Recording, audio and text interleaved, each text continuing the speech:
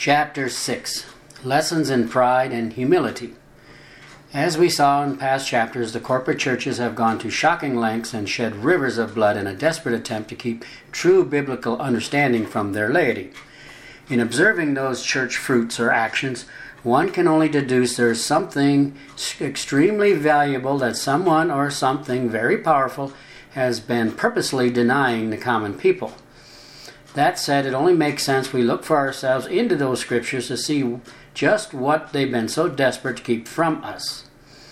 With that in mind, an important scripture offering great insight into the problem of understanding is found in the book of Hosea, in chapter 4 and verse 6, where it states, "My people are destroyed for lack of knowledge."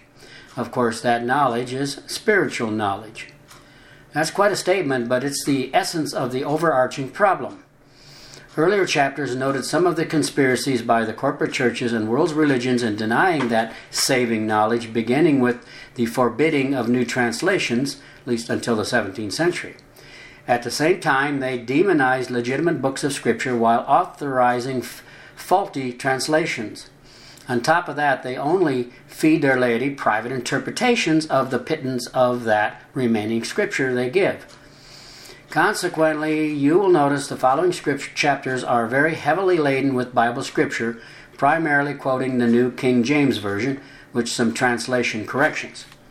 The point is to unveil that astoundingly important scriptural and spiritual understanding. Also, I've endeavored to do something very unorthodox in the churches, which is to allow the scriptures to speak for themselves, translation problems notwithstanding.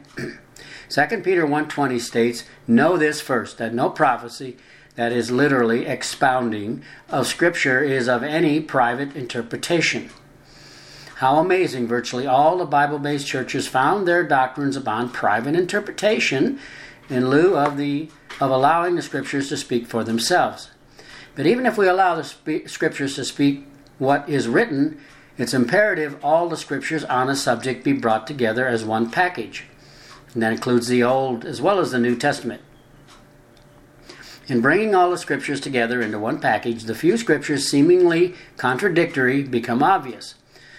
Only by using this process, of course with supernatural help, can the whole truth be uncovered. At risk of being redundant, remember those in the first century were being instructed from the Old Testament, not the New.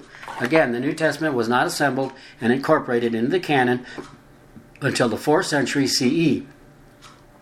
The hundreds of quotes from the Old Testament by the Messiah and apostles are proof of that fact. In allowing the scriptures to speak for themselves, we must also remember Yahweh, the Creator, does not and has not changed. What that means is everything in the New Testament must agree with the Old. The Messiah, that is the Hebrew Yeshua, made that thought clear when he said, "Think not that I have come to destroy or do away with the law," that is the Torah, "but to fulfill," which means to fill in the details or complete. Another way to view the Messiah's statement is he came to bring back lost knowledge. For example, in his prayer in John 17, he reveals that Israel had lost or forgotten their God's name, let alone most of the Torah. Here again, it's good to refresh our memories with Hosea 4:6, quoted earlier, where it says, "My people are destroyed for lack of knowledge. Because you've rejected knowledge, I will also reject you from being priests for me." That scripture sums up virtually everything we've reviewed to this point. The word priests also applies to the churches who have rejected the Creator's knowledge, of course with demonic assistance, by keeping immortal knowledge from the people. But as you've just read, there's hope, because the Creator says that He will reject them. That means the door to true understanding will be and has been finally opened to the common people as church authority and control crumbles. The astonishing, willing ignorance of religion is its own chief adversary and destroyer. Before looking further into true spiritual understanding, we should take note the demonically controlled religion's hierarchy isn't the only element keeping us from truth. There is also a personal component striving to keep us in spiritual ignorance as well, which is our own pride. Ephesians 6:12 admonishes us that we wrestle not against flesh and blood, but against rulers of darkness, which are spiritual hosts of wickedness in heavenly or hyperdimensional places. That scripture alone is a massive clue to the transdimensional puppet masters pulling the strings of the religious leaders now and for the past millennia. Those adversarial powers use pride to manipulate their religious leaders and us to destroy or deny mankind true understanding. Pride, effectively wielded, is the ultimate weapon to achieve the same end as organized religion, making a battleground against mankind multi-level, considering pride is an incredible, blinding element. While investigating the subject, we must note the predominant message the churches have been selling over the centuries has been getting into heaven versus hell. But if getting into heaven, which is another dimension, is so important, maybe we should notice the advice offered in Matthew 18, verse 3, where Yeshua said, "Assuredly I say to you, unless you are converted and become as little children, you will by no means enter the domain or kingdom of heaven." I don't know about you, but having raised children, not to mention having been a child once myself, has really made me wonder, what is this wonderful quality little children possess? Obviously, little children are naturally foolish with little understanding and completely devoid of wisdom. In fact, they can be left alone, depending on their age, for long without getting in trouble and hurting themselves and or others. Again, little children have no real talents or useful abilities as compared to adults. And they understand little, depending upon their ages, of how the adult world works. This is not to mention the fact they are naturally selfish and greedy, instinctively desiring everything that's bad for them. But there's still an overwhelming precious quality about them. That said, just what could this special quality possessed of little children we are to emulate possibly be? Well, the Messiah lays it out in the next verse, in Matthew 18, which is humility. Most of us have already come to this conclusion, but how many of us really understand this most special quality called humility? And why is it such an important component for entering the Creator's kingdom and family? After all, pride leads us to believe the most outrageous lies about ourselves as truth. Understanding the origin of pride shows it to literally be a lie. Pride is walking, talking self-deception. 1 Timothy 6, 1-4 informs us, "The proud man knows nothing." With that in mind, I would never have been able to see my own pride except for hearing a sermon on pride, where a minister convinced me the only way we have the ability to see our pride is to ask God to show it to us. Of course, I knew I had no pride, but I thought I would humor him anyway. I can personally attest to the truth of that advice being absolutely true after stepping out on faith and praying to see my pride, which I didn't believe I had. Instead, I discovered I was more like the king of pride. But there's more. It was only through being shown my pride I began to understand the flip side, which is humility, which is just as important to understand. The bizarre irony is our pride is always working to convince us we are already humble. But it's pride, which is given to us by the evil ones, that leads us in a life of denial considering our behavior and beliefs. In fact, it's the process of being humbled that reveals the greatest problem pride promotes, unteachability. You see, it's the same pride that has coerced us into believing we already have true understanding and truth. Of course, that's like Santa Claus, the Easter Bunny, when we were little. Unfortunately, pride's lying delusion effectively blocks us from being open to growing in real truth. To this our Creator speaks in Isaiah 57:15. He says there, "For thus says the high and lofty one who inhabits eternity, whose name is set apart, Kodesh, I dwell in the high and exclusive place with him who has a contrite and humble spirit, to revive the spirit of the humble and to revive the heart of the contrite ones." Wow, what a mouthful that is. Again, one of the chief ways our spiritual adversaries have blocked true understanding is by utilizing the pride they've instilled in us against us. But we must understand pride has helpers. The greatest of those is fear. Fear would most correctly be categorized as pride's right arm. In fact, it's fear religions most effectively utilize that to control by telling their followers if they don't follow church protocol or leave, they'll go to a place of eternal torture called hell. Ironically, even those not intimidated by the threat of hell are still controlled by their fear of being deceived to one degree or another. Most are completely unwilling to entertain even the slightest possibility their beliefs they've inherited from their religion and or parents could be wrong, which is just another aspect of pride. The idea of already being in a state of deception is unthinkable, but it's just another natural characteristic of pride. True pride can never admit being wrong. In fact, Proverbs 16 verse 18 warns us of the consequence of letting pride control us. It says there, pride goes before destruction. Allowing pride to coerce us into rejecting true understanding will destroy us in the end. The very pride that deters us from desiring the understanding that will save us is again confirmed in Hosea 4:6, where again it says, "My people were destroyed for lack of knowledge."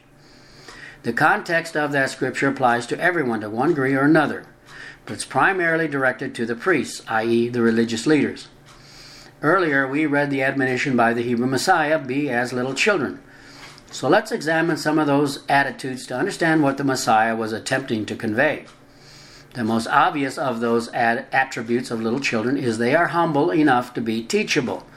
They are like empty vessels yearning to be filled.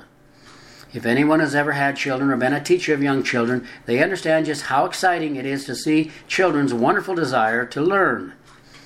Does our Heavenly Father desire that quality in us any less? The second childlike attribute, very much connected to the first, is little children are not afraid of being deceived. They have a natural trust of their parents and adults in general. We adults, on the other hand, tend to get comfortable with our beliefs and develop a fear of change and willingness to admit being wrong, especially of having to change our behavior. That fear or deception effectively blocks any growth in understanding. The bottom line, though, would a loving father really allow his children to be deceived after commanding them to seek understanding?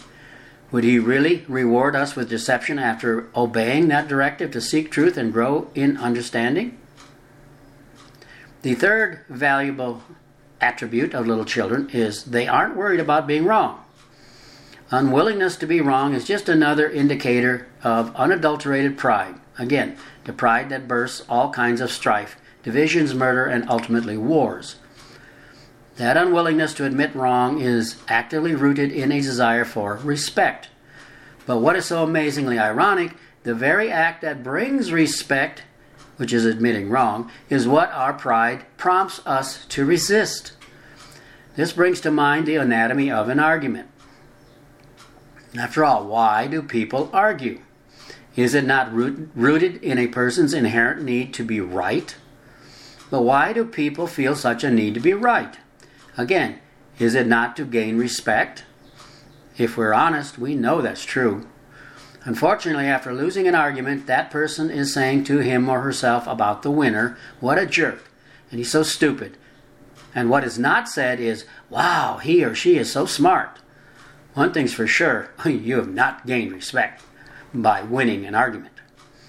Surprisingly, the way to gain respect in an argument is to actually lose. Gracefully losing an argument leaves the one allowed to win walking away thinking, "Wow, he's so smart or wise to listen to me." The graceful loser is the one that gains respect, not the one winning the argument. Rather than gaining the respect so desperately desired, as well as peace, our lying pride convinces us doing the very opposite by not admitting wrong is what brings respect. Consequently, all that's gained is strife and misery, but alas, no respect. One of the most profound signs of true humility is a willingness to admit being wrong, as in a good marriage. After noting these three qualities, can there be any doubt as to what Yeshua, the Hebrew Messiah, was attempting to teach his followers? Bottom line, being humble and teachable as little children is the attribute our Heavenly Father must find in us to work with us. Exercising humility or teachability is the only way we can ever comprehend and understand the truth of what the Creator is doing. It is his adversary, the devil, who doesn't want us to be open to that truth. Again, let's not forget Isaiah 57:15, where he said, I dwell in the high and holy place, or set apart place, with him who has a contrite and humble spirit. After my own coming out of my box of pride, it saddens me to see so many insisting instead upon putting more nails in their boxes, i.e. coffins. They believe the box they are in is keeping deception and pride out, but in reality it's a satanic trick to keep deception in. Again, pride comes before destruction, and the box humanity lives in is a spiritual coffin, literally. The true kingdom of heaven can only be found by coming out of the religious box, or coffin, which has been my own personal experience. The bottom line concerning the Creator's true understanding, he only gives it to his chosen and humble people, as he personally determines. But of one thing we can be sure, the Creator does not give his precious understanding of immortal life to those who practice the things he hates. People flagrantly flaunt the worship or whoreship of pagan and false gods by presumptuously concluding they are his chosen, which is obviously not possible. Isaiah 66:2 and Psalm 111:10 shed clear perspective on this very issue. There it said, But on this one will I look, on him who is poor and of a contrite or humble spirit, and who trembles at my word or instructions. The fear, that is respect and honor of Yahweh, is the beginning of wisdom, a good understanding all those who do his Torah or commandments. Well, again, that's instructions, his Torah instructions. As we see in later chapters, Christianity, for the most part, does not know who the Creator is, or his Son for that matter, let alone honor or obey him. It's no wonder they have so little understanding of Bible Scripture. But before going on, this chapter would not be complete without taking a peek at the king or queen of pride in Job 41. Why it's called Leviathan is a mystery considering its clear descriptions. To understand, we first notice what Revelation 12 tells us of a war in heaven between Michael, that is the angel of Yahweh, and a dragon. And there it says, And war broke out in heaven. Michael and his angels fought against the dragon, and the dragon and his angels fought, but they did not prevail, nor was a place found for them in heaven any longer. So the great dragon was cast out, that serpent of old called Devil and Satan, who deceives the whole world. He, or it, the dragon, was cast to the earth, and his angels with him. Unfortunately, all the Bible-based churches virtually across the board dismiss the reference to the dragon as a metaphor. But as discussed in chapter 3, the one in the garden that deceived Eve was the very same literal dragon, not a serpent as the translators inserted. Serpent or snake is what its prodigy was cursed to become, not what it was originally. At any rate, we find a very detailed blow-by-blow description of that very dragon in Job 41. Let's take a look. The chapter begins by pointing out its invincibility, but it goes on to mention in verse 3 how it could speak. Remember, the one in the garden spoke to Eve and Adam. Verse 5 goes on to compare it to a bird, letting us know it had wings. But then Ezekiel 28 not only tells us it was in the garden, but was also one of the angels that covers the Creator's throne, that is, with its wings. Verse 14 mentions its terrible teeth, not snake fangs. And verse 18, it says, His sneezing flash forth light, and his eyes are like the eyelids of the morning, that is, glowing red. And verse 20 tells us how smoke goes out of its nostrils. And verse 21 says, Its breath kindles coals, and a flame goes out of his mouth. Honestly, we could not find a more perfect description of the proverbial fire-breathing dragon. But why no one acknowledges this dragon to be real is quite the enigma. At any rate, the chapter ends with this shocking enlightenment. On earth, there's nothing like it which is made without fear, that is, invincible. It beholds every high thing, and it is king or queen over all the children of pride. There it is. Right there we find the origin of pride, the spirit of death that was given to Adam and Eve. Unfortunately, Eve and Adam opened that door. That is, they gave the dragon permission to imbue all people with its spirit of pride and death ever since. Remember, the Creator told them if they partook of that tree, they would die.